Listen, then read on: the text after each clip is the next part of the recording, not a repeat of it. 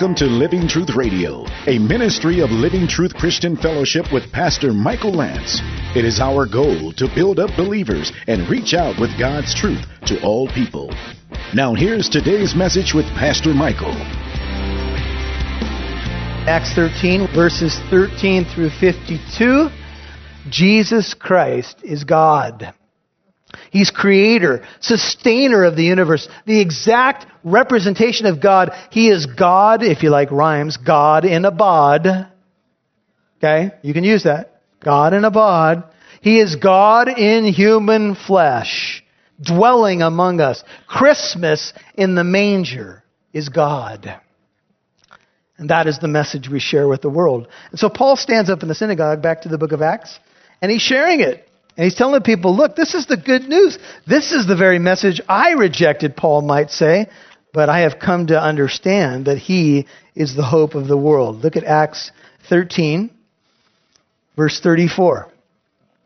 And as for the fact that he raised him from the dead, no more to return to decay, he has spoken in this way. I will give you the holy and sure blessings of David. See, Jesus Christ, it didn't end on the cross. He rose again from the tomb. And because of that, the holy and sure blessings of David will come. Come to who? Go to Isaiah 55. This is where the quote comes from. This is the last parallel passage we'll look at. But turn to Isaiah 55, and let's begin at verse 1. Isaiah 55, verse 1. It says, Ho, everyone who thirsts. This is a Christmas verse, by the way. It starts off with Ho. Anyway, all right, you got, I don't know what it is. Second service loved all these jokes. And I don't know. Was there coffee out there at the donut thing? Anyway, Ho, everyone who thirsts, come to the waters. And you who have no money, come buy and eat. Come buy wine and milk without money and without cost. Why do you spend money for what is not bread, verse 2, and your wages for what does not satisfy? Listen carefully to me and eat what is good and delight yourself in abundance. Isaiah 55, verse 3. Incline your ear and come to me. Listen that you may live.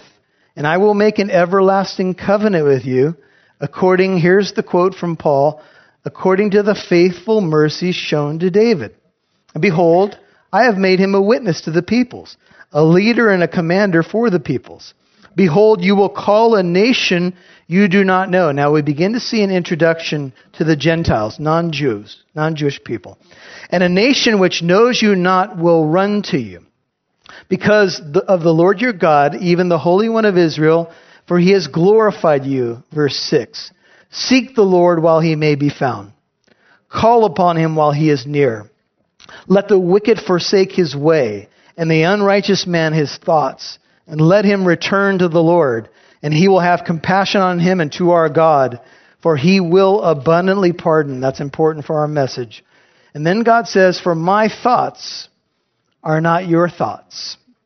Neither are your ways my ways, declares the Lord. Now, in context, a verse that we often quote, and we apply to other situations about God being higher than us, is actually in the setting of salvation to the Gentiles. And God's saying, I'm going to give the sure and holy blessings of David to non-Jewish people because my ways are not your ways. Because a Jewish person reading this might say, who's this other nation who's going to come in? The Gentiles have no place in this covenant of blessings with Abraham and David. And God says, my ways are not your ways. My thoughts are not your thoughts. The Gentiles are coming in, because I want the ends of the earth to be saved. Now look at verse 9. For as the heavens are higher than the earth, so are my ways higher than your ways, my thoughts than your thoughts. For as the rain and the snow come down from heaven, and do not return there without watering the earth and making it bear and sprout, furnishing seed to the sower and bread to the eater, so shall my word be which goes forth from my mouth. It shall not return to me empty without accomplishing what I desire and without succeeding in the matter for which I sent it. That's why I hope you're here with an open Bible today. Because the Word of God will accomplish the purpose of God. And God says, my word, when it goes out, it'll be like rain and snow that hits the ground and brings new growth. And if you want, in 2014, back to Acts 13, new growth in your life, get familiar with the Word of God. Things will begin to blossom and bud in your life, which you may not have known before as you dive in to the Word of God. It will make your life grow in many ways that you might not have known before. Now, therefore, he also says in another psalm, Acts 13:35, thou wilt not allow thy Holy One to undergo decay. That's from Psalm 16, verse 10. For David, after he had served the purpose of God in his own generation, fell asleep, that is, he died, verse 36, and was laid among his fathers and underwent decay. We know where David's tomb is today. But he, by contrast, Jesus, whom God raised, did not undergo decay. You might wonder what happened in the tomb of Jesus. His body did not undergo decay because he came forth in life in that same body. Therefore, let it be known to you, brethren, as Paul preaches to the synagogue, that through Jesus, through him, forgiveness of sins is proclaimed to you. You can be forgiven of every sin you have ever committed. How do you get forgiven? There are so many people walking around in our world guilty, trying to deal with the guilt. You know how you get forgiven? You trust in the finished work of Jesus Christ. Forgiveness of sins is proclaimed through the gospel. This is the promise. And through him, through Jesus, 39, everyone who believes is freed. The word freed there in your Bible, you might want to write it down, literally is justified. The Greek word means to be declared righteous. Now, you've seen a court case before. The person maybe is on a capital trial. Their life is on the line, and the verdict is going to determine everything. And so you have the jury, and you have the judge, and you have the attorneys, and all the evidence comes in, and then a little slip of paper is handed, from the leader of the jury to the bailiff to the judge. And the judge opens it, and then he gives it back, and it's going to be read. And have you watched the trial when the verdict comes down, not guilty? That person goes, because their whole life is being determined by that verdict. Might spend their life in prison. It might be a death sentence. This word, you could render this word, not guilty. You and I, one day, if we are in Christ, will stand before the judge of the universe, and he will declare, this is the Greek word, if you know Christ, not guilty. There is now no condemnation to those who are in Christ Jesus. Do you believe it?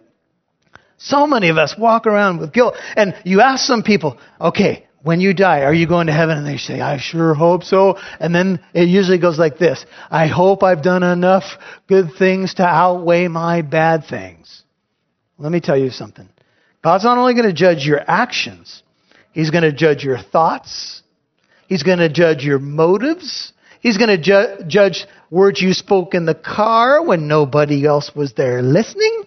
And even words you muttered, which could not be interpreted, but God has an interpretation device in heaven, and he knows. When you had... God knew every word. And if he judges you by that, if the scales of justice just judge you by the top 10 on Judgment Day, how do you think you'll do? Most people say, well, if it's that, I'll be guilty. And will you end up in heaven or hell? And then people usually say, heaven. And you say, why? You just said you broke all the commandments over and over again. I said, but God's a forgiving God. He is. He paid your ransom price, but you must receive it. You can't stand before the judge after all the evidence has come in and you're guilty and then say, but judge, I heard you were a good judge and I really think that you'll... He says, no, it's because I'm good that I'm going to declare your sentence and be just. But the way that God can be just and you don't have to be condemned is because his son already paid your ransom. As a matter of fact, the image is this. The judge who would judge you lays down his gavel, takes off his gown, descends from his bench, and now pays your ransom. That is the gospel. The judge left heaven, came down to the earth, set aside the prerogatives of deity to die that you might live. This is the proclamation of the gospel. That's why it's good news. Do you think everybody in the world needs to hear that? See, Jesus died for the sins of the entire world. He says you can be declared not guilty, and you can be freed from all the things from which you could not, 39, be freed through the law of Moses. Moses' law is going to say what? Guilty. If you're in Jesus, not guilty. See, this is where the whole thing swings. And later, Paul will write Galatians to the same group of people and say to them, stand in the freedom with which Christ has made you free. And don't be taken now by another yoke of bondage and thinking, you know what, maybe there's another way. Maybe God has brownie points. No, do what you do because you're grateful that your sin debt is paid in full. And Paul will end the sermon with these words. He says, take heed, 40. That means listen carefully, be careful.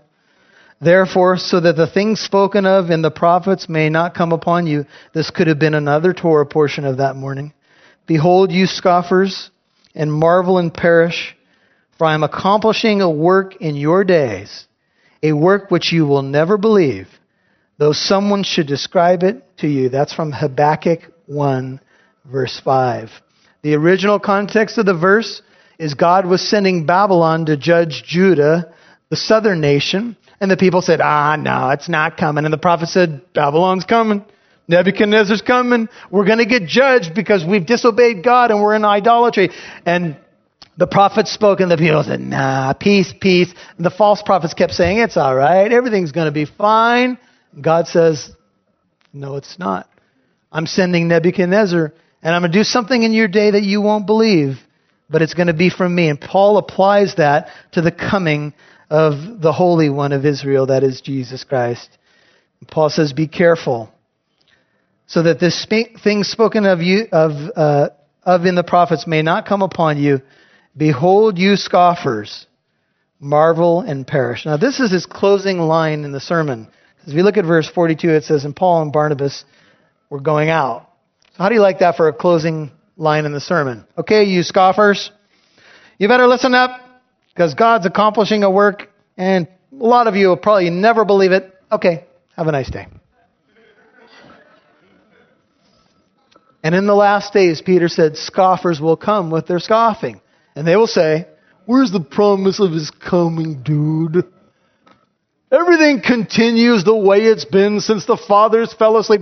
God's never interrupted the natural order. And Peter says, to paraphrase, these people are dumb on purpose. You know anybody in your life who's dumb on purpose? He said they willingly are ignorant to these facts. Number one, God made the universe. Number two, he brought a flood. Kind of interrupted the natural order of things, wouldn't you say? And he's coming again. And the promise of his coming is sure because God has prophesied it all over the Bible. And so he says, look, believe it. Now's the time. And Paul and Barnabas were going out, 42, and the people kept begging that these things might be spoken to them the next Sabbath. Now this is a preacher's dream right here. The people kept begging. Kept begging is a single Greek word in that language. It means encore. I'm just kidding. It doesn't mean that, but you all know that artists do that kind of thing, right? They have their set of songs and the people... It used to be the lighter, now it's the cell phone. Right? And they know they're going to play 3 more songs because they know the encore is coming.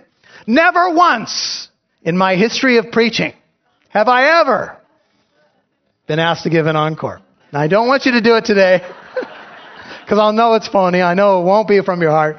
But actually, I had people meet me at the door and say that was way too long. No, I'm just kidding. But no, they've said, you know what? Pastor Michael, it seemed like the time went by fast because I want more. And when I meet people who are hungry for the Word of God, it's so awesome. I met a lady, she came to our second service today, and she said she was scheduled to go to another church. And somehow she couldn't find her way to that church, so she met one of our members, and she said, do you know where this church is? And that member said, I don't know, but my church is right up the street. So she said she turned in here. And she said, it was so refreshing. You opened the Bible. All the people in the church had a Bible. And I said, isn't that amazing that people had a Bible in a church? And she said, you even put a map up there, and I really like maps. And you put a map. And I said, this is great. And she said, it's totally God. She said, I'll be at one of the Bible studies this week, and praise God. That's awesome. So the people were begging. They said, come back next week. We want to hear more. Now, when the meeting of the synagogue had broken up, 43, many of the Jews and of the God-fearing proselytes, that's the Gentiles, followed Paul and Barnabas. They were hungry, who speaking to them were urging them to continue in the grace of God. And the next Sabbath, 44, nearly the whole city assembled to hear the word of God. Wouldn't that be a great prayer for 2014? Lord, bring out the whole city to hear the word of God. Not just 15% of Corona's population, which I don't even think it's that much, frankly. I think we have 160,000 people in Corona. Is it more? Anybody know the latest? Anyway, it's at least that. Now, do you think that 16,000 people are in church on a Sunday morning in Corona? Maybe. There's some pretty big churches in Corona, but I don't know. Do you think 20,000? Even if it was 20%, even if we took the numbers up, the whole city isn't hearing the word of God on Sundays. What a great prayer that would be. Amen? That the whole city would come out. And there they were. And they wanted to hear the word of God. And when the Jews saw the crowds, they were filled with, you'd like to read in your Bible right here, awe at the grace of God. They were so happy, but it doesn't say that. It says they were filled with jealousy. And they began contradicting the things spoken by Paul and were blaspheming, probably saying that Jesus isn't the Messiah.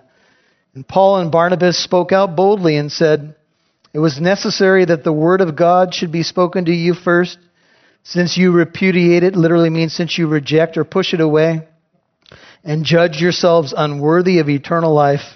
Behold, we are turning to the Gentiles. The people started to contradict and blaspheme, and Paul said, okay, we're supposed to go to the Jews first, the Jew first, then to the Gentile. Since you won't receive it, since you rejected, okay, we're going to the Gentiles. And they judge themselves unworthy, verse 46, of eternal life. And if you ever wondered, is there a clear Bible passage that says that man has the free will to reject the gospel? Acts 13:46. They rejected the word of God and judged themselves unworthy of eternal life. Now, some of the Calvinists in the room are saying, wait a minute, keep reading, because there's more. Oh, there is more. For thus the Lord commanded us, I have placed you as a light for the Gentiles, that you should bring salvation to the ends of the earth. And when the Gentiles heard this, they began rejoicing and glorifying the word of the Lord. And as many as had been appointed to eternal life believed. The word appointed in Greek is tasso. It can mean to be put on a roll, could kind of speak of the book of life, or to categorize someone in a certain way, or to appoint in the basic sense. And you might say, well, how does this work? And we're almost done. Well, remember, God is eternal. So he sees the whole parade from up above.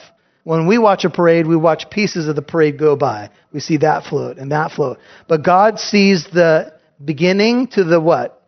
End. He already knows the whole story. He knows who's in and who's out because he can't learn anything. He is omniscient. He already knows. And here's where people have a problem. They say, well, then does that mean that God looked down the corridor of time? He knew which people would be in and which people would be out, people who would choose him and not. And he said, well, they're predestined, they're going to be saved, and they're not. Or worse yet, did he look down the corridor of time and say, I want him, I don't want him. I want her, I don't want. And they call that double predestination. Did he predestine people to heaven and hell? No. God is not willing that any perish, but what? All come to repentance. So what did he do then? Well, he watches the parade. He's eternal outside of time. He's not bound by time. So stop thinking about time in terms of God's election. He just knows. And so he predestines the people that he knows will be in and others he knows are going to reject. And man's free will is like a column that goes into the sky and God's predestination. And they're like two columns that go up into the sky. And somewhere God puts the roof on it. But God's not sitting there saying in, out, in. He wants people to come to him. That's why the gospel is preached. Amen? That's why missionaries go out. And so the word is delivered. And the word of the Lord was being spread through the whole region. But the Jews aroused the devout women of prominence and the leading men of the city and instigated a persecution against Paul and Barnabas and drove them out of their district. Talk about feast and famine. Great day, all these people getting saved. Come back, we can't wait to hear. Then another group comes, get out of our town. We don't want you here. Take your stuff and get out. Take your ball and go home. Like, geez, what a tough day, man. Just had people, they were ready to put us up in a 5-star hotel. Now we're out. And so what did they do? They shook the dust off their feet in protest against them and went to Iconium. Now the Jews had a practice when they would go through Gentile lands, they thought they'd be unclean. So they would come to the border of that land and they would do something like this. And they would brush the soil off their shoes. They didn't want to be unclean. So if you ever eat at a restaurant, one of those with peanut shells and you get poor service, right as you get to the door, just do this in protest against them. That's a sign that you're not happy with the service. Anyway. And if you do that, do not mention my name, please. And the disciples, 52, were continually filled with joy and with the Holy Spirit. Would you bow your hearts? Father, thank you for the joy of our salvation. Thank you for the hope of Christmas and looking to a new year. We want to keep pressing on. I want to pray for that person that may be struggling today, having difficulty. Help them to persevere. Lord, help us to have points of contact in 2014 so that we might share the good news of the gospel with those who don't know you. Help us to be patient in 2014 with looking for open doors. Help us to put up with difficult situations and people and keep pressing on. Father, help us to be ambassadors, speaking the message, the promise of life in Jesus Christ. It's so good because it tells us that death is not the end. There's hope beyond the grave. We can be forgiven and we can have a new life. And with your heart and head bowed, if you don't know that you know that today, if you don't know that you have a relationship with him today, if you thought that you had to do it based upon good works, keeping the law will not save you. Jesus saves. So trust in him. And it's something like this, and right where you are right now, don't let another day go by without knowing him. It's something like this. Pray it if it's you. Lord Jesus, come into my life. Thank you that you died on the cross for me. Thank you that you defeated death by rising from the grave. Thank you that you are God and you came to the world to save me. Thank you that I'm not alone and that my life is in your hands. Help me to press on and trust you. I turn away from my sins and I ask you to be my Savior and my Lord. Lord, for the person who may have been backslidden, maybe they're like Mark, fell back, lost courage, fell into sin, may you help them to come back to you today. And for the precious saints that are here today, may you help them and to keep trusting, keep living for the King of Kings and the Lord of Lords. We ask all of this in the mighty name of Jesus. Amen.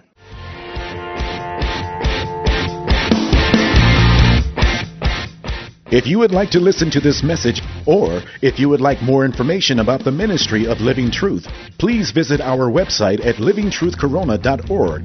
That's livingtruthcorona.org.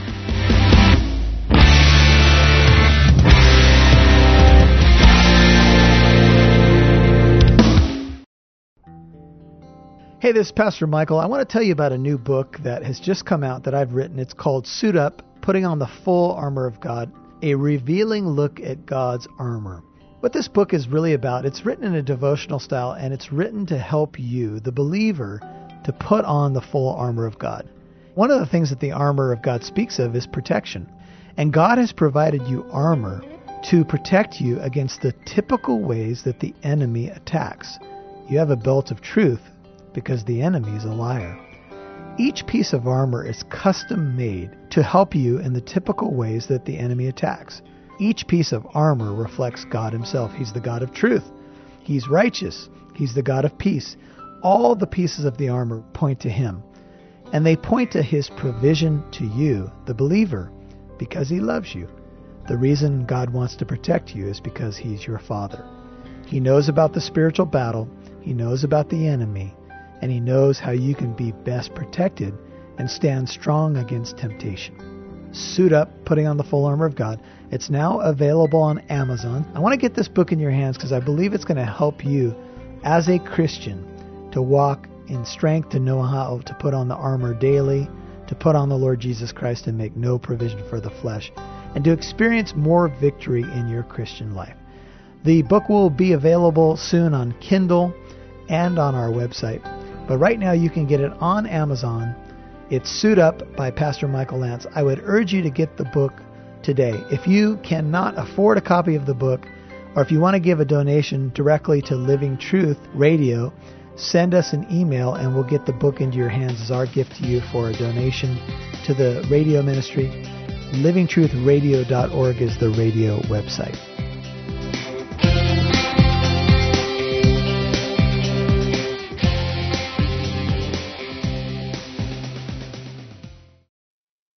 Thank you for listening to today's program. Our mission is to get the truth of God's Word out. This is our passion. We want to impact as many people as possible, and we have an opportunity to expand this radio program, and we need you, the listener, to partner with us in prayer and in giving. You can give to our ministry through our website at livingtruthcorona.org. That's livingtruthcorona.org. Hey, I want to invite you to visit our website at livingtruthcorona.org to get more familiar with our church fellowship. If you live in the Inland Empire and don't have a church home, come and worship with us. We have a wonderful church family that meets here in the city of Corona. Our service times are 9 and 11:15 a.m. You can get more information about that at the website. That's livingtruthcorona.org. God bless you.